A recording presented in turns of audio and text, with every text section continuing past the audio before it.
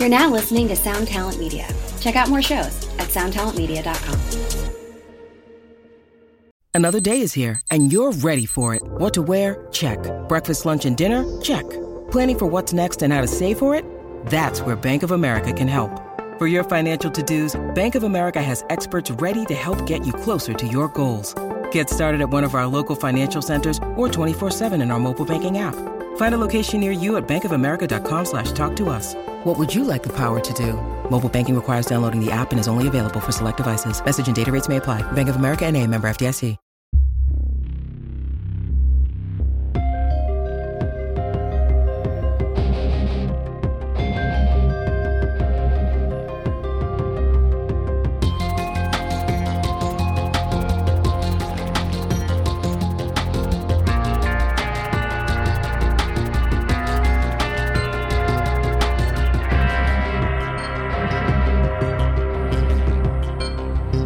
That's right, baby. We back. 2022. Feels weird, right? I guess every year feels a little weird when you have the new year. But happy new year to everyone. I know, right? What do we do this for a month? I don't know, 2 weeks, 3 weeks? I don't know. But it is a new year. And, you know, it's exciting. I guess it's weird because a lot of people go, "Hey Doc, what's your resolution?" And I don't really have one because the theme of 21 was survive, and that I did. So I guess I'm almost, I don't know, just keeping your head above ground level or above water sometimes actually feels like an accomplishment. And so in this weird way, I'm kind of going to move into the year with a new sense of appraisal, and I think I'm going to develop some goals and set my sights on a few things because some of the challenges have just been so monumental. Just getting through them feels like a victory, you know, getting through them in one piece, I would say. But anyway, so there's kind of a lot to talk about. Our last episode with John Bush immediately became either the most downloaded show or neck and neck with the David Lombardo show. We got about 25,000 downloads in a few days. So that's pretty cool. And I guess what both had in common was Blabbermouth took quotes out and put in there. So I guess Blabbermouth moves the needle. So apparently I just need to do interviews with people that get played on Blabbermouth. So Ted Nugent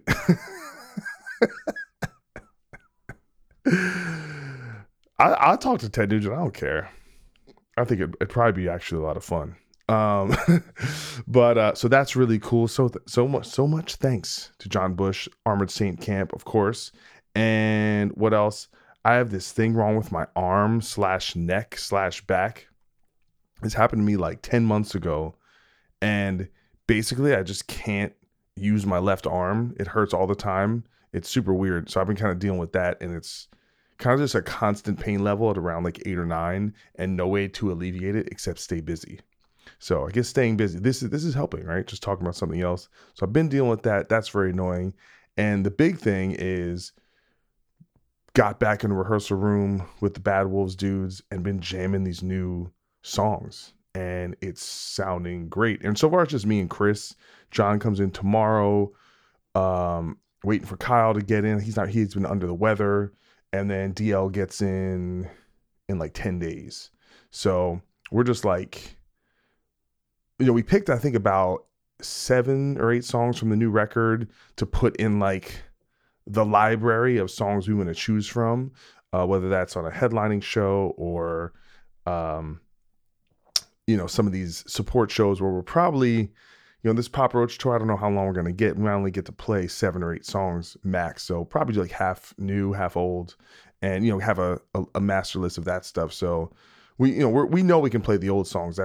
We're not too worried about that, but getting the new stuff is a whole different ball of wax, but we feel really ahead of the curve, and things are just, they're sounding pretty good. I think these songs are just going to work really well live, which is exciting, especially when you write them and put them together, but you don't get to play them as a band because records are made so differently now than they were years ago. With every God Forbid record, we would, even if we wrote stuff on our own, we would always get in a room and hash it out. Vegas Nerve did that. We got in a room before we recorded the record, and Bad Wolves, it works a lot differently. So we don't get to see them in their fully formed version until usually after the record is done.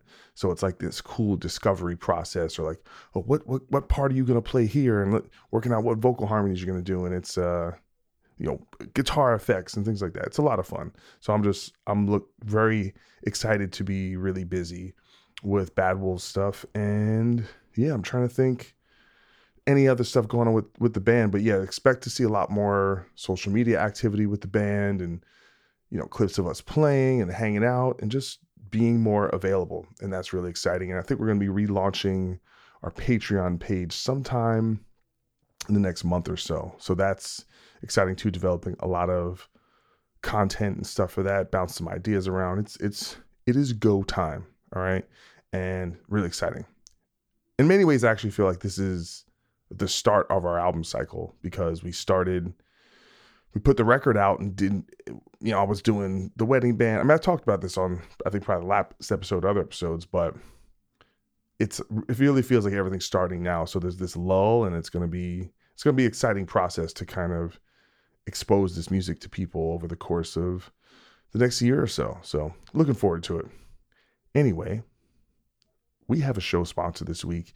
Coming back again, Mr. Nick Bell from God Size Records is the gift that keeps on giving, a huge supporter of the show. We had him had God Size sponsor show with Mark Rizzo not that long ago, and they have another band, and this band is called Synner.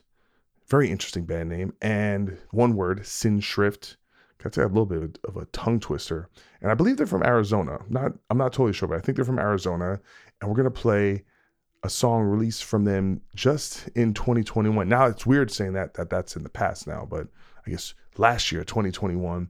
But it's not that old. It came out in September. This song is entitled Run.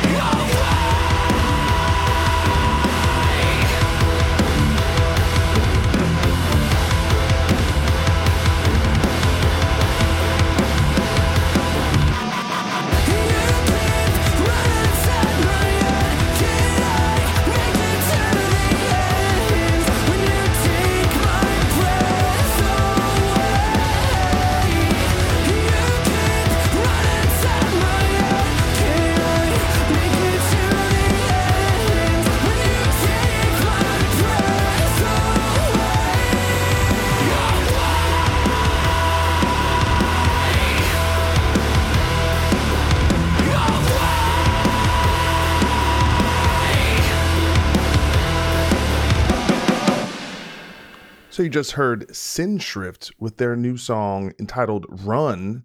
That was a really cool song. Kind of had a Breaking Benjamin vibe to it. Very hooky, very kind of atmospheric, but they're doing that hard rock thing very, very well. If you want to check them out, I would go over to their Facebook page, which is facebook.com/Synner. And the way it's spelled, it's SINSHRIFT, all one word. Or you can go over to the Godsize Records website, which is www.godsizerex.com. Their self-titled album is out right now. You can check that out over at the website, or just wherever you stream music. And the band, they're out there playing shows, they're doing stuff. Check them out. Tell them Doc Coyle sent you, and you appreciate what they do. And I appreciate them supporting the show, and I appreciate Godsize Records sponsoring the show. If you'd like to sponsor the show, shoot me an email at thexmanpodcast@gmail.com. We actually do have some slots opening up, so things are looking up if you're interested in hearing your band on the show. So get at your boy. All right, get at me. All right. So without further ado, I'm going to talk about our guests. We have a guest, a guy I've known for a long time, and it's kind of interesting when you have people I've been doing this so long, in terms of being a musician, and you forget how many people just make an impact on you, and you make an impact on throughout the years.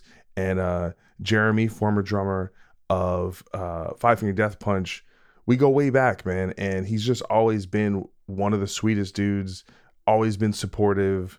And it was great to see their journey.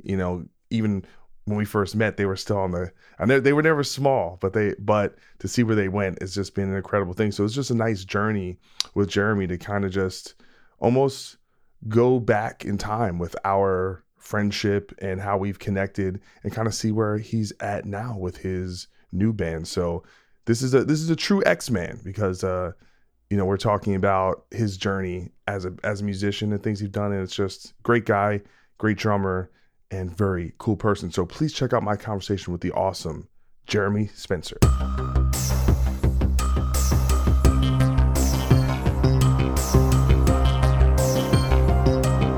going on, brother man? What's up, man? I haven't seen you in like 3 years. I know. How's it going? Great. Everything's good, man. I'm really happy for you guys too, by the way. Congratulations. Oh, thanks, man. I'm just, every day that we're even existing is a little bit of a miracle, but yeah, some of the early, it's like, you can get into all the analytics and see where things are working for you. You can see areas that need to do a lot better, but considering everything, it's definitely like we got some momentum. It's just all about kind of keeping it moving. Dude, I knew it was going to be this way. I'm so happy for you. It's really cool, because I've been there when you guys were just starting and just like, opening the tours and stuff, and now you're killing it. I love it, man. Like, you're experiencing all the good shit and a lot of the crazy shit too. But I mean, I'm really happy for you. Well, I mean, not for nothing. I mean, there would be no Bad Wolves probably at all without Five Finger Death Punch. I mean, that's just a fact. Yeah. I mean, you guys took us under the wing, and obviously with Zoltan managing the band and kind of helping, just launch that first record. But yeah, I mean, you guys, basically are everything we have, in a kind of way, like with you guys, right? When Korn was the band that took you guys out, right? Yeah, Korn and Disturbed both kind of took us under their wing and got us in front of a lot of people, and that really was so helpful and helping break the band, Yeah, I mean, I think that stuff is so fundamental, right? Like, always like putting the olive branch down, right? And lifting up other artists and kind of keeping that movement. Like, we all, like, in a way, like we always have to pay that forward in whatever way possible. Yeah. I feel good karma, man. That's the way to do it. Not the bad karma. Yeah, but it was funny. Like I said, we were kind of attached at the hip for about two and a half years. I don't even know how many tours we did together.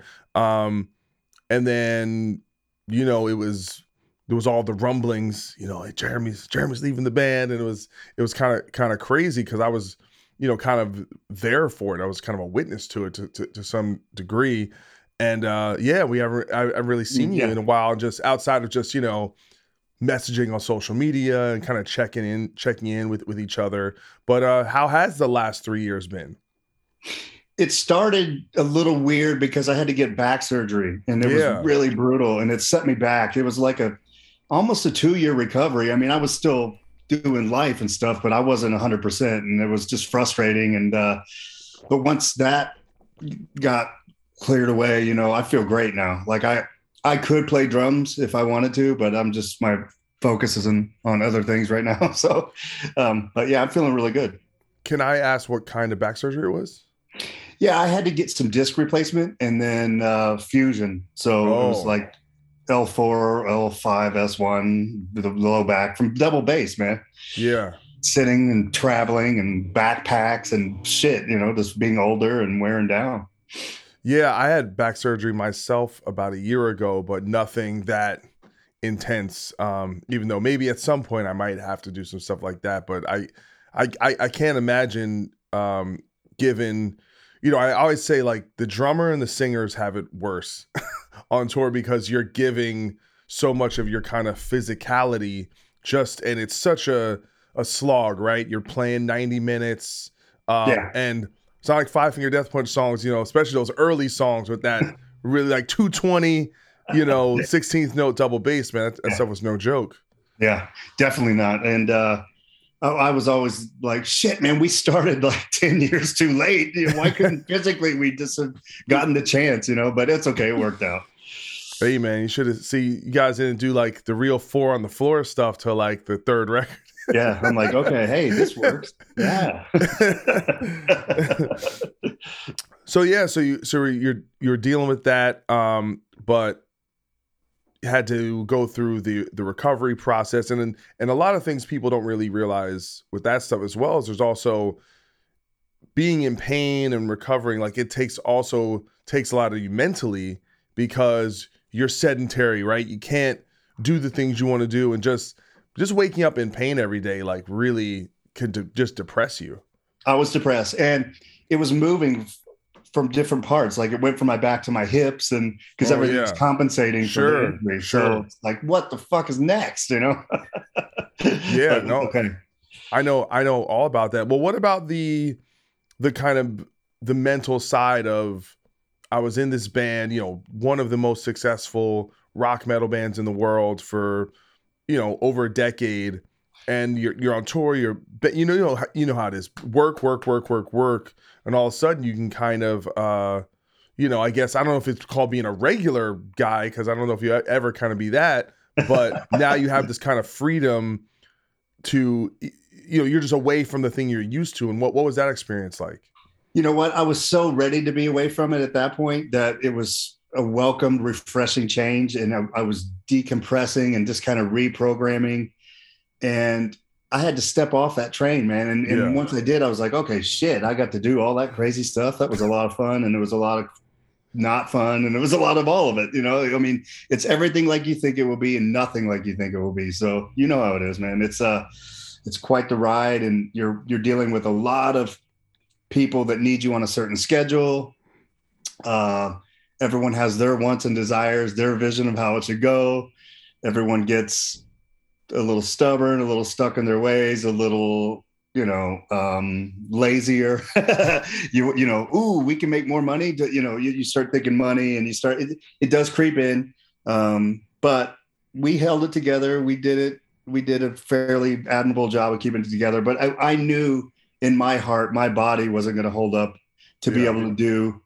I wanted to be able to enjoy it and rock and give the people the best show possible. And when it wasn't there anymore, it's like an athlete going, shit, man, I can't dunk the ball like I did when I was, 25. So it was just the right time. It was the right break. And, I don't regret any of it. It was a great learning experience. And I got to experience shit that a lot of people dream about. And I'm very fortunate and I'm very blessed, earned a good living. And it was just, I knew it was my time. There was no second guessing like, should I just hang in there? No, I mean, shit, over a decade. So yeah, it's good to have clarity, right, about what you want, and especially when quitting. Me, I had to do that with God Forbid, where I hit a point where I was like, I just knew, and no one else can tell you different, right? Exactly, it doesn't matter. And how long were you in that? 16 years. I mean, I was started we weren't called God Forbid yet, but we started playing together when I was 16. I was a sophomore in high school and went till I quit when I was 32. Yeah. Yeah. I remember you touring with us too, in God Forbid. Yeah. I mean, listen, man, that's one thing it's this funny thing within the metal world where when a band becomes really successful, people love to shit on them, or especially on the internet, everyone's got something to say. But I say, but we always got along with you guys, like from day one. And a lot of bands will tell you, "Oh, we'll take you on tour, let's do it," but they don't often do it. And we met you guys, and I don't know if it's like maybe hanging out the Starland or maybe some festivals. I know I was hanging out with Zoltan at like Download in 2009 or something like that. But we were just, got to talking, and we got tour offers, and it actually, the band actually backed it up. And that's just, to me, that's like character. It's not just like blowing smoke up your ass. So, a lot of people just love to talk shit, but it's like ultimately, we know who the real cool motherfuckers are, because you're like, no, seriously, like behind scenes and whatever. But well, we were fans, we dug your records, and we were like, hey, these guys were part of the bring back metal movement. You guys were that band and one of those bands. And that's like, we wouldn't be able to do what we were doing without you guys in a way. So it's all about helping each other out, man. And we dug your music. Yeah, man. I was kind of going to do this in a different order, but since you're kind of bringing that up, maybe I'll just ask these questions now about kind of when Five Finger put out that first record and the band was first starting to break. It was maybe you guys knew this before I realized it, or the rest of the scene, was that I also thought what you guys were doing was bringing something else back, which was when I was listening, to that record, it kind of reminded me, like half of it felt like it was inspired by the Kill Switches and the Shadows Falls, and had that modern take on it with the solos and the kind of scream parts and the singing parts. But then there was this real element steeped in kind of the history of what was going on in nu metal that a lot of bands had kind of abandoned. And so it kind of like, and what it spoke to me was that there was actually when the band kind of hit right away, it told me that there was a demand from the people, that like no one was serving that, so it's like a little bit of that familiar thing with the nu metal stuff, but then wrapped in this kind of modern metal package. Was that something that was like planned? I think so. I think it was kind of, I mean, it wasn't fully that, but definitely elements of that. And Zoltan had his finger on the pulse of that and kind of what he wanted to do. And I recognized it right away. I'm like, okay, we're on to something here. And it connected, man. It took a minute, but then as soon as it did, bam, it was like 9 months to get that song, The Bleeding, and then it hit, and then everything changed after that. It's a whirlwind, man. Just kept getting bigger and more tours and never taking a break. And, it was awesome. Yeah, I remember the moment I kind of realized, where the first time I saw you guys was on Family Values tour, but you were on the second stage. Yes. Right?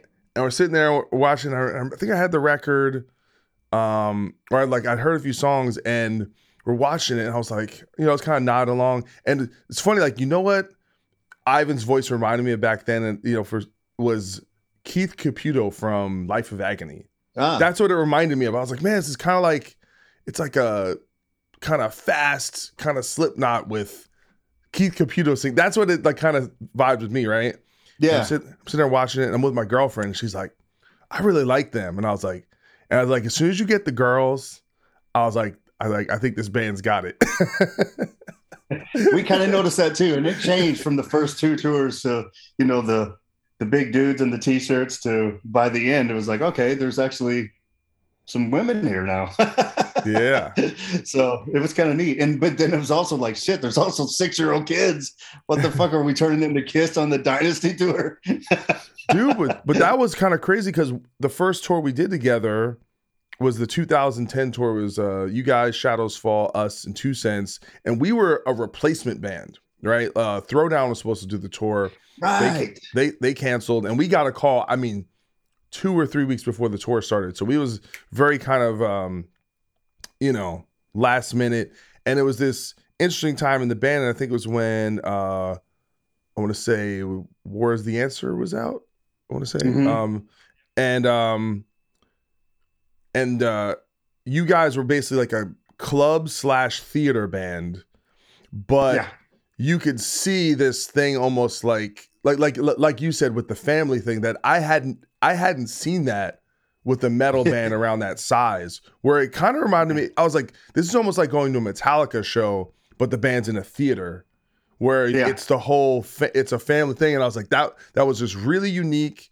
And I saw how the branding and the merchandise and the way people dress, like there was just something extra there. And then we had the good fortune to do your first ever arena run, which was the Trespass tour, which was that's right.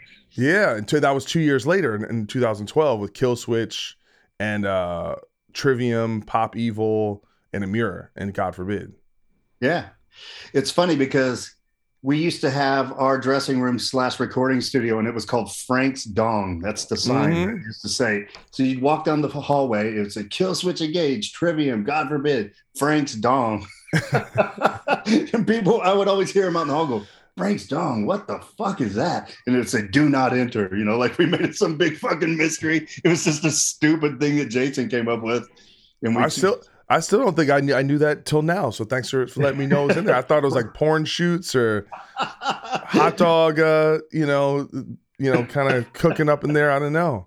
It's so funny, man. I loved it. Frank's Dong. Everyone's going, what the fuck is Frank's Dong? Just stupid shit that keeps you entertained on tour. Yeah, and that's pretty common. I think Breaking Ben, they have some funny names for some of their rooms as well. I forget all the names, but it was some good stuff. Yeah, I remember when we toured with Korn, they had a tour. The name of the tour was "Bitch, We Have a Problem" tour, and I thought that was a great name for a tour, man. I'm like, fuck, you guys win. That's awesome. But what was it kind of like? Was there a sense within the band that there was this kind of inherent potential to go from, being a club band or a theater band to being an arena band to doing the platinum records and being at that level? Was there a sense early on that was the trajectory, or it just kind of happened supernaturally? I think after War is the Answer came out and Bad Company hit, we were like, okay, this thing has potential to reach an even wider audience, because it was happening. And so then that kind of creeps in your mind, like, well, you got to be careful a little bit on this next record. And I was a little nervous, and we had just lost our bass player, Matt. And it's like, we need to make sure that we do not lay a fucking turd. We need to come out with something that's strong. And we were fortunate enough, Zoltan came out with Under and Over It. And we didn't have our up tempo yet. And when he finally came up with that one, I'm like, okay, we're okay. Yeah. We're good. And then, because I knew we had the ballads and stuff and Coming Down. And so I knew we were covering that, but we needed that undeniable, we're back, kickoff, lead off single. You guys obviously have that now. You know what it's like. So also know about getting that boost, that cover, right? That cover song. Hey man, it's whatever it takes, man. It's so brutal to break through, and you guys definitely caught lightning in a bottle, but it was meant to be. And fuck, man, you had to carry the fucking torch once it was lit. Yeah. So it's not like, it was a one-off. It's not a Smooth Criminal one-off. You guys have a bunch of fucking hit songs, man. Oh, thank you. I take credit for nothing. I didn't, the zombie thing wasn't even really my thing.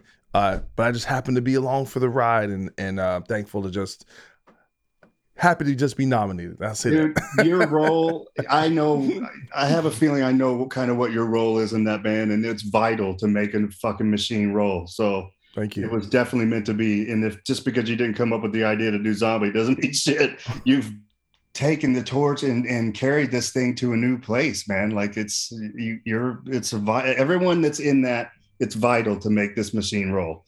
It's just, people don't get that. I mean, you may be best friends or not, but whenever you guys get together on that stage, that chemistry is there, and it's working. It's great. Hey, this is Chris Swinney, formerly of the Ataris and currently host of That One Time on Tour, part of the Sound Talent Media Podcast Network. Have you ever wondered what it's really like on the road? The highs can be euphoric, but the lows can be crushing. Join me every week as I chat with industry pros about what it's like living out their wildest dream and, in some cases, their worst nightmare. Past guests of the show include members of NoFX, Pennywise, Bad Religion, and more. Listen and subscribe at soundtalentmedia.com. This is Krista Makes, guitarist and vocalist for Less Than Jake, and host of Krista Makes a Podcast, a songwriting podcast where every week I'm joined by an amazing guest to break down the writing, recording, and release of one iconic song from their career. In our giant evergreen back catalog of episodes, we've had rock legends such as Dee Snider and Huey Lewis, punk rock favorites like Mark Hoppus, Fat Mike, and Brett Gurewitz, and up-and-coming artists of today such as Liz Stokes of the Beths and Genesis Owusu. We've had guests from all genres and styles of music, and I guarantee that if you peruse our back catalog, you'll see several episodes that'll make you say, man, I gotta hear that. Whether you're a fan of music or a creator of music yourself, you'll take away a whole new appreciation for the songs you know and love. Krista Makes a Podcast is available for free on all the places you could possibly listen to podcasts, and new episodes come out every Monday. One Hit Thunder is a podcast where we both celebrate and have a good laugh about bands and artists that had just one hit that we all know. Each week, we're joined by a guest from the world of music or comedy to learn more than you ever thought you would about some songs that you can't forget. And we decide if they brought the One Hit Thunder or were nothing more than a one-hit blunder. Look, if you listen to the show, you're probably going to laugh, and I guarantee you're going to crush next time the bar has music trivia. Tag Team, Jane Child, Meredith Brooks, Looking Glass, Sean Mullins, Eiffel 65, EMF, Crash Test Dummies, Crazy Town, Chumbawamba. We have hundreds of episodes in our back catalog and a new episode each week, so pass the Dutchie, make sure you're connected, and subscribe to One Hit Thunder wherever you get your pods. Yeah, man. Listen, I'm a big believer in kind of the concept of bands and everyone making everyone else better, and and maximize, like in a way we should maximize everyone's talent, right? And give everyone the opportunity to be their best selves, and hopefully that chemistry comes out, and then all of a sudden when you're together, it's like the five, no pun intended, but like the five fingers of the fist, and everyone is better as a unit than they are individually. Yeah, you could tell. I mean, when you guys got together and did your intros before the show with the big rally, like I guess Kyle leads that. Yeah. Did that crazy shit. That was great, but shit works, man. You guys get pumped up and go out there and kill it. Dude, it's well, especially like a lot of those tours we first did, we were the first band on. And so you have to set the tone. And a lot of times almost I felt that first album, it was pretty fucking heavy. And I was like, are we like too heavy? Because we'd open up for Nickelback on that first album, and it was like but our other songs didn't sound like fucking Zombie, I'll tell you that. Yeah. Hey man, it worked. That song was massive, and then you had some good follow-ups. Right on, man. Listen, man, you're too kind, but we're not here to talk about me. We're here to talk about you, brother. And you're room of plaques. The room of plaques. Well, I'm not in that room now. I'm in my man cave with all my sports and horror movie shit right now. But nice. Well, no. I mean, how did it feel? I mean, once you guys were at that level, and like I said, the fascinating thing about me being on that tour, the 2012 tour, which was the first time you guys tried to do arenas, is from what I gathered, it wasn't considered to be that successful. It was kind of a herky-jerky entrance into that realm. And what's fascinating in hindsight was that it shows to me that none of this stuff is super linear, right? Like sometimes you do something and you go, well, it's not where we want it to be, but you know what? We're just going to keep the focus, keep the, whatever drive, allow that to, well, okay, the arenas aren't totally full now, but guess what? Fast forward a year, 2 years, those fucking arenas were sold out. We wanted to take the chance and just kind of do our, be a leader and try something, step out of the formula of building this thing. And there weren't a lot of ticket sales, but it was fun. And to be honest with you, I personally made more money on that tour than I had up to that point. So to me, it was a success. I'm like, shit. Yeah. What do you mean it was a failure? Fuck, I'm happy. Well, yeah, with those arenas though, it's like if you have a 7,000 cap arena or something, right? Some hockey arena, but you sell 2,700 tickets, they have basically a split point that if they don't sell, I don't know, 5,200 tickets, then the show loses money because those venues are so expensive just to open the doors, right? Just to have the union workers and the security and have the it just turning the lights on in those places is very expensive. So it has to hit a certain threshold to be profitable, We definitely learned that. And it was like, it's an eye opener because you think, we'll take out all the metal bands. It's going to work, and then you're like, fuck, it's a third full. Or, there's some shows where it was fine. They went off and there were a lot of people there, but for the most part, it was pretty half attended. Well, I remember Hook was saying that what changed the way those venues got filled up was you guys, instead of leaning more towards the metal underground bands, you started kind of more embracing the radio rock type scene. Yeah. And that was something that we weren't really familiar with. And that was influenced by Kovac for sure, both of our manager, and he knows how to put the bands together in the right package and sell the thing, man. The dude's incredible at that. It seemed to work. He definitely. So we were learning as we went. He knows the shit. I got to get him on here one day. See if he'll bend my ear on the show. It'll be fun. Dude, there's no better conversationalist than Alan Kovac, man. He's got every fucking cool story and shit. He's awesome to talk to, man. As you know. Hell yeah. Well, working with the massive bands he has. But anyway, it's just been impressive to kind of see the band at different junctures with my old band and then with Battles. It's so funny how the stuff kind of comes full circle, right? Just through the years and how we kind of stay connected despite the changes in our lives. And speaking of changes, in the last few years, you've become a frontman, a singer for a band called Synner. And what was the genesis of that concept? Was that something you were already working on when you were still in Five Finger Death Punch? Yeah, even before Death Punch, I was doing kind of like a new wave poppier project. It was like 80s new wave influence. It was kind of Gary Newman meets Prince and kind of sexually charged lyrics and stuff. So that's how the Psychosexual name came about first. It was called Psychosexual. And then I did a record where I kind of added guitars and it was a little heavier. And then I was like, okay, I want to put a band together. Threw something out real quick, didn't really promote it. Hadn't really figured out what I wanted to do band wise. And then we just kept writing and recording because the pandemic, there was no place to play. You could do like a live stream show, which we tried once and I didn't like it. But so we just woodshedded and wrote and recorded as much as we can. And then we came out with a song called Devil from Hell. I'm like, shit, I wish that would have been the first song that we would have released because it's kind of a good stomping up tempo number. And I just thought it was a better introductory piece. So I'm like, let's just fucking start over. Who gives a shit? I mean, there's no rules. Yep. I'm not on a label. It's my label. Like, let's fucking start over. So we did. And then I was like, fuck, it's still not right, man. This name is not right. This name is not fit. We don't write. It's not a sex band, like let's fucking change the name. So I did. So there's no rules, man. When you do it yourself, you can carve it up any way you want it. Have you always been a vocalist?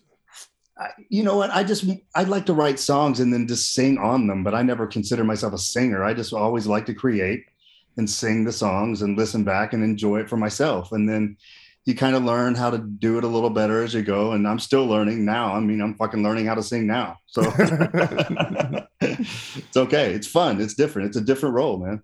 Well, it takes a certain amount of bravado to not only be a singer, but to just be the front person, right? To get kind of the attention and be the ringmaster so to speak, and kind of is that something you naturally gravitate towards? I think so. I mean, I've always been one to talk shit in one way or another. So it's like, hey, man, give me the mic. I'll be glad to talk shit to the audience. No problem. I mean, I'm 6 feet in front of the drum kit with a mic now, so it's okay.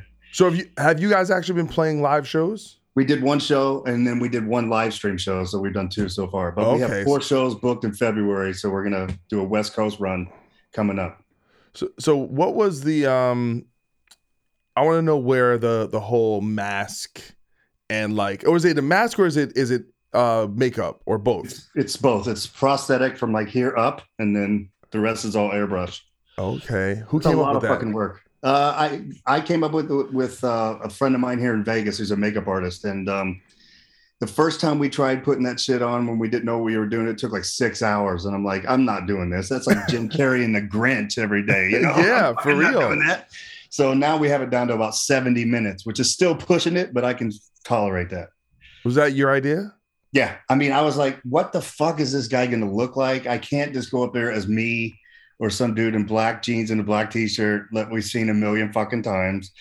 Let's try something we haven't seen a million times. I'm like, I've never seen a devil frontman ever. So I don't know how, but I've never seen one. See, I say we go even more, right? And then you get those big the Tim Curry devil from Legend. You get the giant horns. Let's go full on devil. All right, just keep it going. It's endless possibilities, man. There's being a character, you can do anything you want. Were you? Because I remember when we toured back. Actually, I didn't think it was a tour. I think I literally just went to a show. I was hanging out on the bus, and you were really into Ghost. Is that something that kind of inspired this kind of bigger theatrical idea? I think so. I mean, I've always been a fan of Kiss, so I love theatrical stuff. King Diamond, but Ghost was the newest of all that. And I was like, I always tried to get him on tour with Death Punch, and it never could happen. Yeah. Then, of course, Avenged takes them out, and I'm like, God damn it, I told you we should have got them. Yeah. But so I love that band. I just love theatrical stuff. I mean, I want to get it as close to Kiss as possible. Even in Death Punch, I was painting up and wearing costumes and shit towards the end because I fucking get bored. And I want to make the show exciting for people, give them something else to look at. Yeah, then you were dressed like you were getting ready to beat up Ralph Macchio, the Karate Kid. Yeah, totally. The skeleton guy, yeah. Except it was more like a skeletard. It was like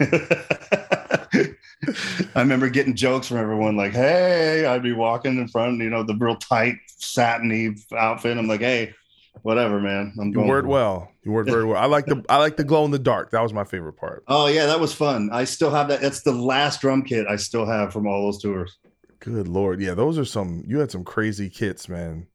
I did, man. No wonder the drum companies were like, fuck, what do you want this time? And then finally towards the end, I'm like, you know what? I'm just going to go with this independent guy and build my own fucking thing and pay for it. Like that way there's no, well, we can't really do that. We can't find that rap or whatever. Fuck you. I'll just do it the way I want.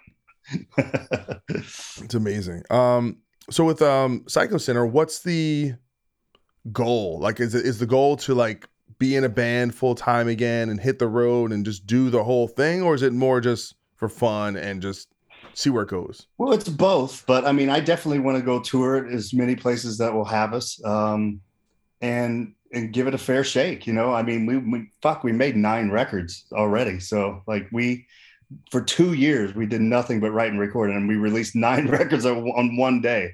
Because I'm like, I'm tired of the fucking people. You release one song every 2 months, and it's like, I want a body of work out there so you could get a vibe, Because when I discovered Ghost, I was like, fuck, I only have this one record. I want 10. I want all their shit. I want to find out more about this band. So now we have a lot of body of work that people can actually dive into. I don't think I realized that.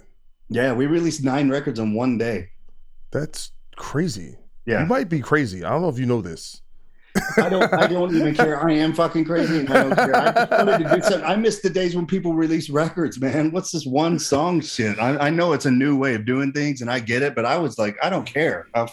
I'll release a song on a playlist too, but I want fucking albums out there. Yeah, I mean, I'm kind of going the other way, because I love albums as well, and I like it when it ultimately presents as an album, and I love it because to me, an album is essentially how you mark kind of an era of time with a given artist, right? Yeah. So, and all it corresponds with the album artwork or where you're at in your life kind of autobiographically, right? Like what was going on? Like you think about, oh, I was going through this. So then I wrote songs about this, and then it kind of, it factors into that. So I love that conceptually. And also I think it's harder to make a great album than it is to make a great song, right? Yeah, I mean, it's a song that connects with people. You know, it's tough to write that. You can't just shit that out. It sometimes. Yeah, but kind of anyone can get lucky and make one good song. Yeah. But making an album that works from beginning to end and tells a story is like, we kind of, at least with me, I lionize these fundamental records, right? Like Thriller or Abbey Road or, you know, the Black Album, right? There's all this Metallica Black, and you think about that album as like one piece of work, right? Yeah. There's no fucking Black Album songs that didn't make the record. Like you think about, it's those 12 songs and you know where you were when you heard it and you know what it means to you. So I'm totally with you in that. I love that experience. But I think in terms of promoting music and actually catering to listeners, I think the idea of releasing singles works really well for the consumer, because if I'm getting a new song every 2 months or every month, in a weird way, like, and I'm just saying this just as someone who consumes music from artists that I like, is a band will release a song and I'll just kind of check that song out for a month or two and I'll really get into that song. And so it makes me, in a way, if I release all those songs at one time, maybe the 8th track or 9th track on the album, I wouldn't get as familiar with as if I heard it kind of single serve, you know? Sure. You know what I'm saying? Does that make sense? It does. And I may return to that now that I had to do it this way. I was like, I have to do this. I know it's crazy. I want to get a bunch of shit out there and I want people to just fucking have stuff that they can go through. They'll find stuff they like. There'll be shit they don't like. Fair enough. That's how it goes, you know, whatever. I did it because I wanted to do it for me and it was stimulating to me. Do you record and produce all the stuff on your own? My friend Sean McGee and we both write and record everything here. He's in the band and we write and record everything here in Vegas. Good Lord, 9 albums. Now I need to go down and do the rabbit hole. This is crazy. You need to go down the rabbit hole and try it once. Yeah. Just throw it on the background. Fucking A. So one thing I want to talk about is, you know, there's with this band especially, there's been a certain kind of criticism or backlash, if you'll call it. What is that? How have you kind of dealt with that? Do you take it seriously? Do you think it's just whatever? It's kind of part of doing business, or what's been your vibe with that? It's all of it. I mean, I certainly learned how to take a lot of hate from being in Death Punch because it got popular and there was an easy target to hate on. So I learned how to deal with all that stuff. And some of it was hilarious. Like I always said, hey man, if you're going to dog it, that's great, but at least be creative so we can all enjoy it. Don't just say you suck. That's why would that take you all 1 second to come up with that one? Like fucking let's hear some good shit, you know? So yeah, I mean, when people email you directly or hit your inbox to tell you that you're a piece of shit, loser, it's that bad? No, I mean, there were 3 or 4 or 5 people that fuck with me a little bit, and then you know, but there's always more positive than negative. So, but I look at it this way. I don't care about the positive or the negative. I appreciate that you like it and that's great, but I don't need to know that. I'm just doing this for me. I don't need it in my brain. I just kind of am writing and recording and putting it out there. And there's going to be people that fucking think it's the worst shit ever. And there's going to be people that go, hey, that's different and that's unique and that's kind of cool. So that's fine. I mean, it's, there were times like at first in Death Punch when we were getting slaughtered by people so much and you're like, fuck, that is affecting. So then I wouldn't read any comments. And then I got back to the point where I'm like, okay, I can read the comments now. I'm comfortable with it. And then I was really reading the comments because I love the fucking dogs. I was like, dude, you got to read this one. This was great. So I've kind of learned how to deal with it, but now I just don't really pay attention either way. I mean, I know that the criticism's there and there's also people that like it too. So it's fine. I did it for me, man.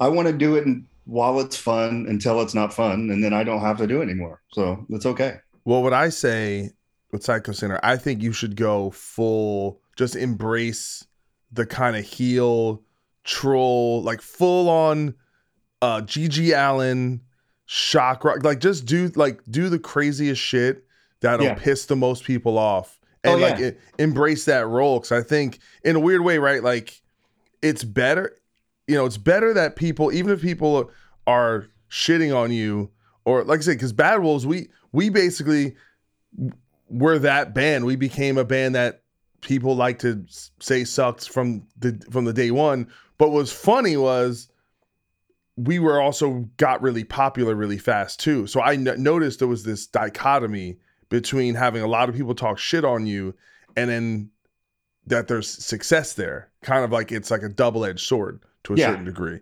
So I definitely know a lot about that.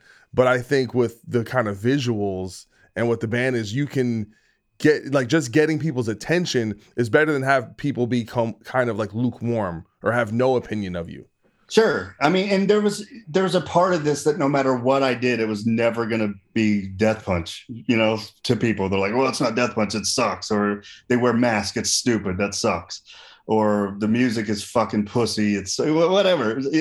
You hear it all. And then I knew that I wouldn't please all those fans, but I didn't care. I mean, I appreciate them being a fan of Death Punch and all. I did this for me. So some people are getting it, some aren't. But like you said, hey, man, let's just fucking ride it and push the envelope a little bit. I love it. I love fucking pissing people off. I think it's great. Yeah, one of the recent songs, it kind of reminded me of like Him, or like Typo. It had the real kind of gothic kind of vibe. I thought that was cool. Thank you. Yes. Shit. Thank you. Yeah. Well, I have that low. I can't sing high. I have to do the baritone thing. So that's right. Be a man. All right. Be get your Sinatra low singing. Bring the those romance songs. Do it. It's got to be warp romance, though. It's got to be like having sex on the grave romance. Yeah. Oh, that's the lyrics in the song. Yeah. There we go. That's song #1 on the secondary chart. That's fucking great, man. Yeah. I mean, you guys are killing the main charts. We're doing good on those secondary charts. Hey. But hey, we're just starting. It's great, man. And listen, any inroads you can make, it's all about building momentum, and taking one victory and piling that with another victory and kind of staying laser focused.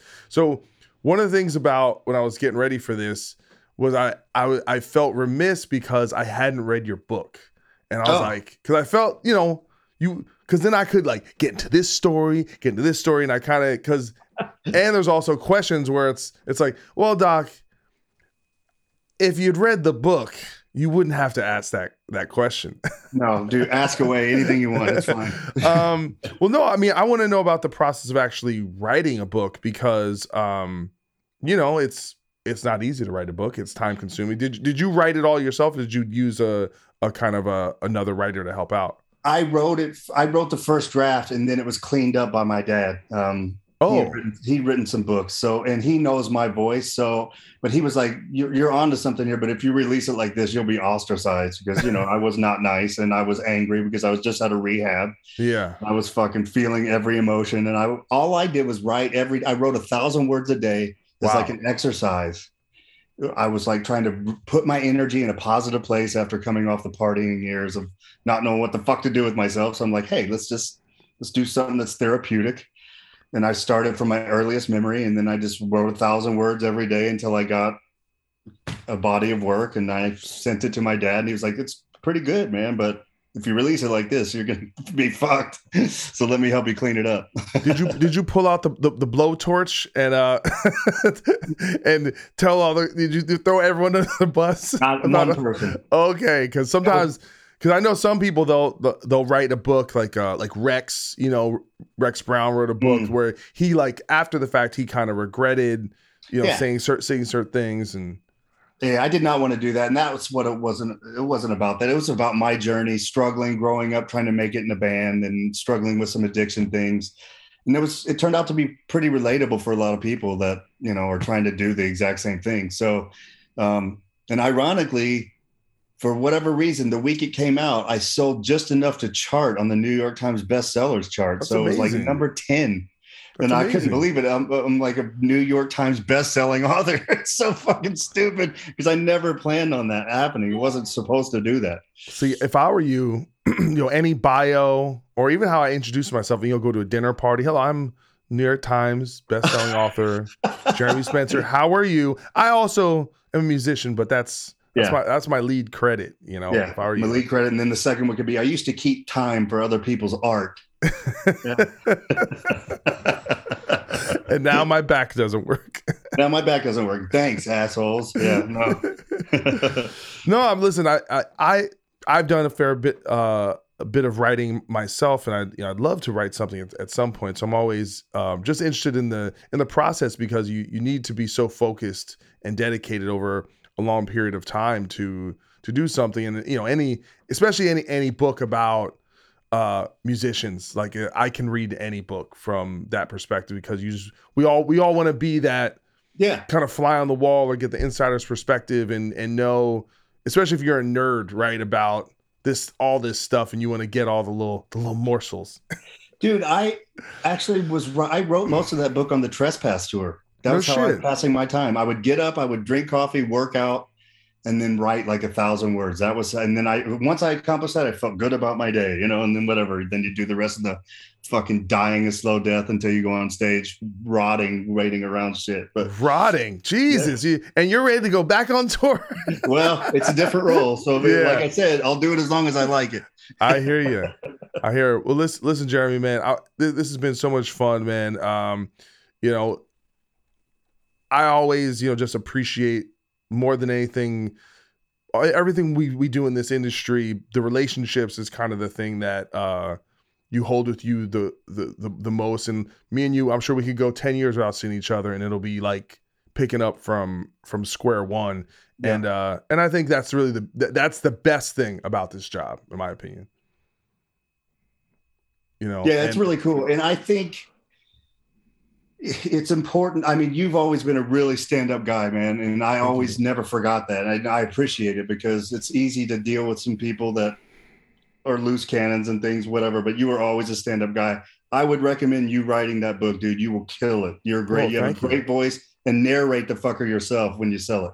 Oh yeah. I was, I love audiobooks. So that's like kind of half the thing, trying to think how I'm going to narrate it. And especially if you have someone with a great speaking voice, like I recommend anyone, if you like Obama, any of his books, because he has such a great speaking voice, just hearing him, certain people, up, man.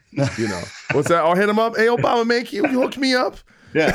Hey man, can you just read my book? I know you're not busy. It's cool. He's not busy. Well, if, Morgan Freeman's not available, we'll see. Yeah. No, dude, you should do it. I mean, the fans would love to hear it in your voice. They really would, man. I think it would be a huge thing for you. Well, it's funny. I was thinking about it, because there's like the memoir aspect or the insider. I don't know if I'm like, part of me is like, are you well known enough where it matters that you write a book? And I think ultimately maybe that's not the best way to think about it. Because me, I really, I'm into kind of maybe the artistic or the technical side of writing, and just really, like, for example, did you ever read Keith Richards' book? Mm-hmm. Yeah. Right. Like, he's a fucking great writer. Yeah.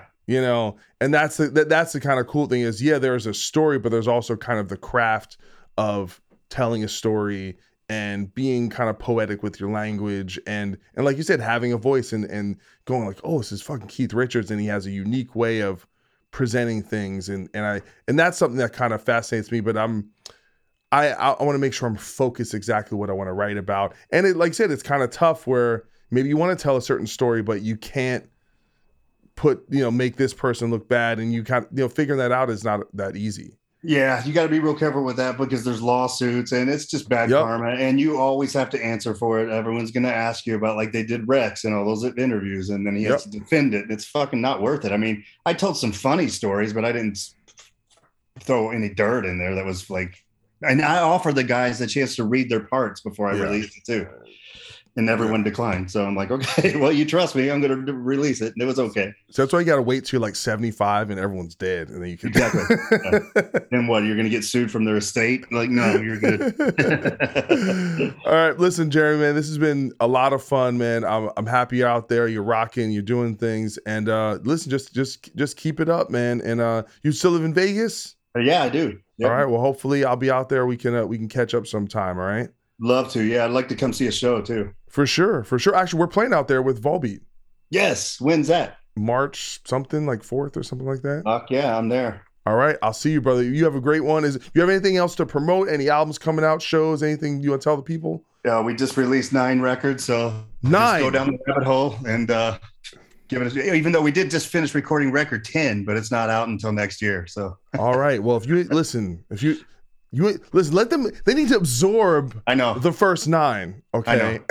I'm waiting a year. I'm giving them a year. Yeah. Oh yeah. Check that out. Buy Jeremy's book, Death Punched with a apostrophe D. Yeah.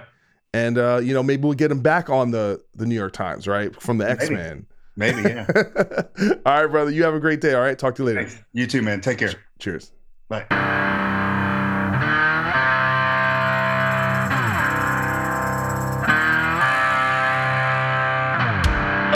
Shot straight out of flames, here to get my fortune in vain.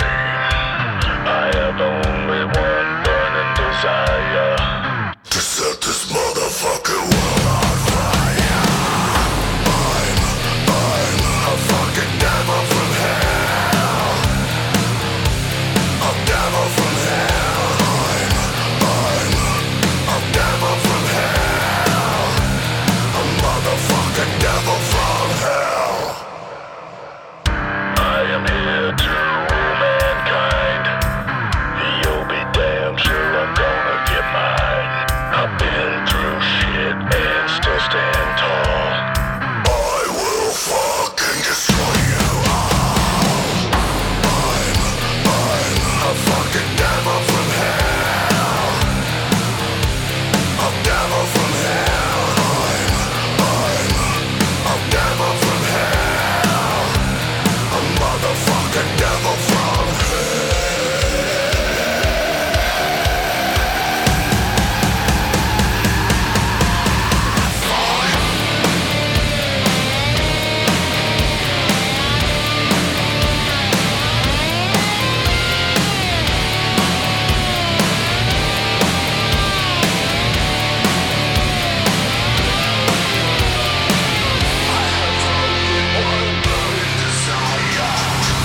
set this motherfucking world on fire. I'm a fucking devil from hell. A devil from hell. I'm a devil from hell. A motherfucking devil from hell. A fucking devil from hell. A devil from hell. Devil from hell, a motherfucking devil from hell. So you just heard Devil from Hell from Psycho Synner, and that is Jeremy Spencer's brand new band. I guess it's not that new, but in the grand scheme for him, it's a new project. And yeah, that was the one he said that kind of, they inspired them to kind of relaunch the band with a new name and bring some of that kind of ballsy energy, stomping metal, all that stuff, kind of a little cowboy vibe going on there. Fun song. And Jeremy, he's just a really sweet guy. And I really appreciate him taking his time to be on this show and being able to catch up and take a little trip down memory lane, which is always a good time. And yeah, check out Psycho Synner. 9 albums. I don't know if you can do it. That's a lot of listening. but yeah, just definitely go check them out. And anyway, I'm trying to think what's going on. Listen, I'm up late. The show is a day late than it was supposed to be because your boy went to the Lakers game last night. All right, and I got to shout out Becky from Harmon who also they have JBL and AKG, Digitech, all they run shit over there. But she is just the sweetest person ever, and hooked your boy up with some Lakers tickets. And I went to see the Lakers before, but it was like preseason and no one was really playing. But I got to see LeBron James in his glory. He had a great game. Lakers came back, won. LeBron was amazing in the fourth quarter. Carmelo Anthony was lighting people up. Dwight Howard grabbing rebounds, elbowing people. Russell Westbrook doing dumb shit and then some good shit. But it was pretty sick, I have to say. When it started getting going in there, it was a good vibe. So have to take a moment to appreciate sometimes getting to experience the finer things in life. And I appreciate that as a basketball fan and as a fan who actually hasn't been able to watch much basketball this year because I've been so damn busy. And that's kind of how it goes. If I'm watching basketball, NBA, I'm probably not getting work done. And I just got too much work to get done. So that's what I'm going to do. Just get back to work, do the thing, get it done. What else is going on? Nothing. Babel's getting ready for this tour. That's about it. Getting ready for the tour and going to be playing a lot of guitar, working on tunes, having a good time. And yeah, and I have a bunch of shows I have to book. I have one show recorded, technically two, but one recorded. So that means after next week, I'm at a show. So if I don't get to work doing interviews, there's no podcast. So I have to get to work so you guys have something to listen to. And I appreciate all the support. It's always great to get good feedback on you guys enjoying the show. And anyway, that's about it. Love you guys, and Mamba's out.